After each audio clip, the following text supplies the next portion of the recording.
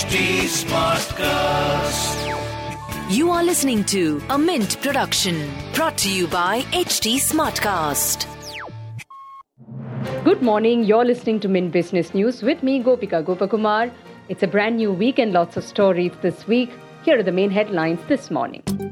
JSW Group has entered into an exclusive agreement to buy green energy producer Mitra Energy India Limited in a deal worth about $2 billion in enterprise value.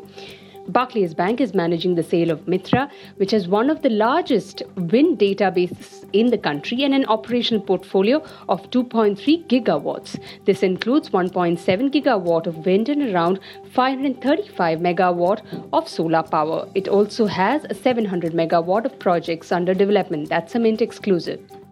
Axis Mutual Fund has terminated the services of fund manager and chief dealer Viren Joshi with immediate effect. The statement from the fund house did not go into the details of the reason behind its sacking, but Mint reported that Joshi allegedly shared confidential information about the asset manager's trades with brokers in Gujarat in return for kickbacks.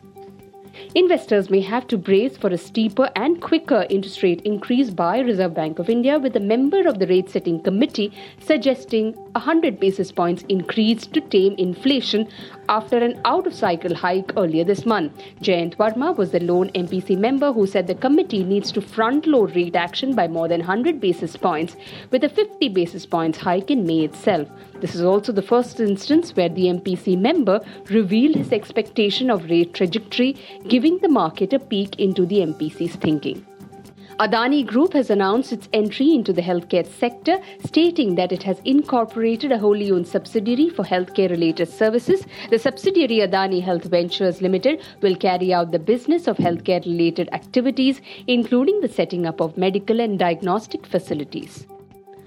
Online tutoring platform Vedantu Innovation has laid off 424 employees, or 7% of the total workforce of 5,600, underscoring the stress in the edtech sector as offline classes resume. Explaining the reasons for the step, Vedantu's co-founder and chief executive Vamsi Krishna said in an email to the employees that the current external environment is tough due to the Russian-Ukraine crisis, impending fears of recession and an interest rate hikes by US Fed. Interglobe Aviation, or Indigo, said Peter Elbers, chief executive of KLM Royal Dutch Airlines, will succeed Ronojoy Datta as chief executive of India's largest airline. It plans to expand its service to lucrative international routes in the coming months. Elbers will join Indigo by 1st of October after clearing regulatory approvals. Moving on to markets, Sensex tumbled 1,000 points and Nifty fell below 16,000 in early trade, weighed down by a broader market sell-off as investors dumped risky assets on worries over stubborn inflation and economic slowdown. The rupee extended its losses and slipped 12 paise to 77.74 against the US dollar in early trade, weighed down by a muted trend in domestic equities and unabated foreign fund flows.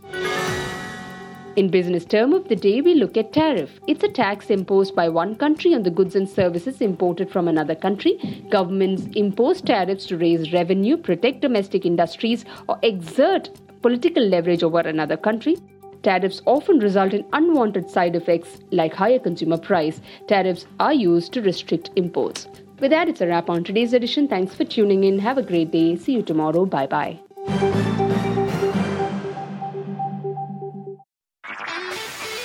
This was a Mint production brought to you by HT Smartcast. HT Smartcast.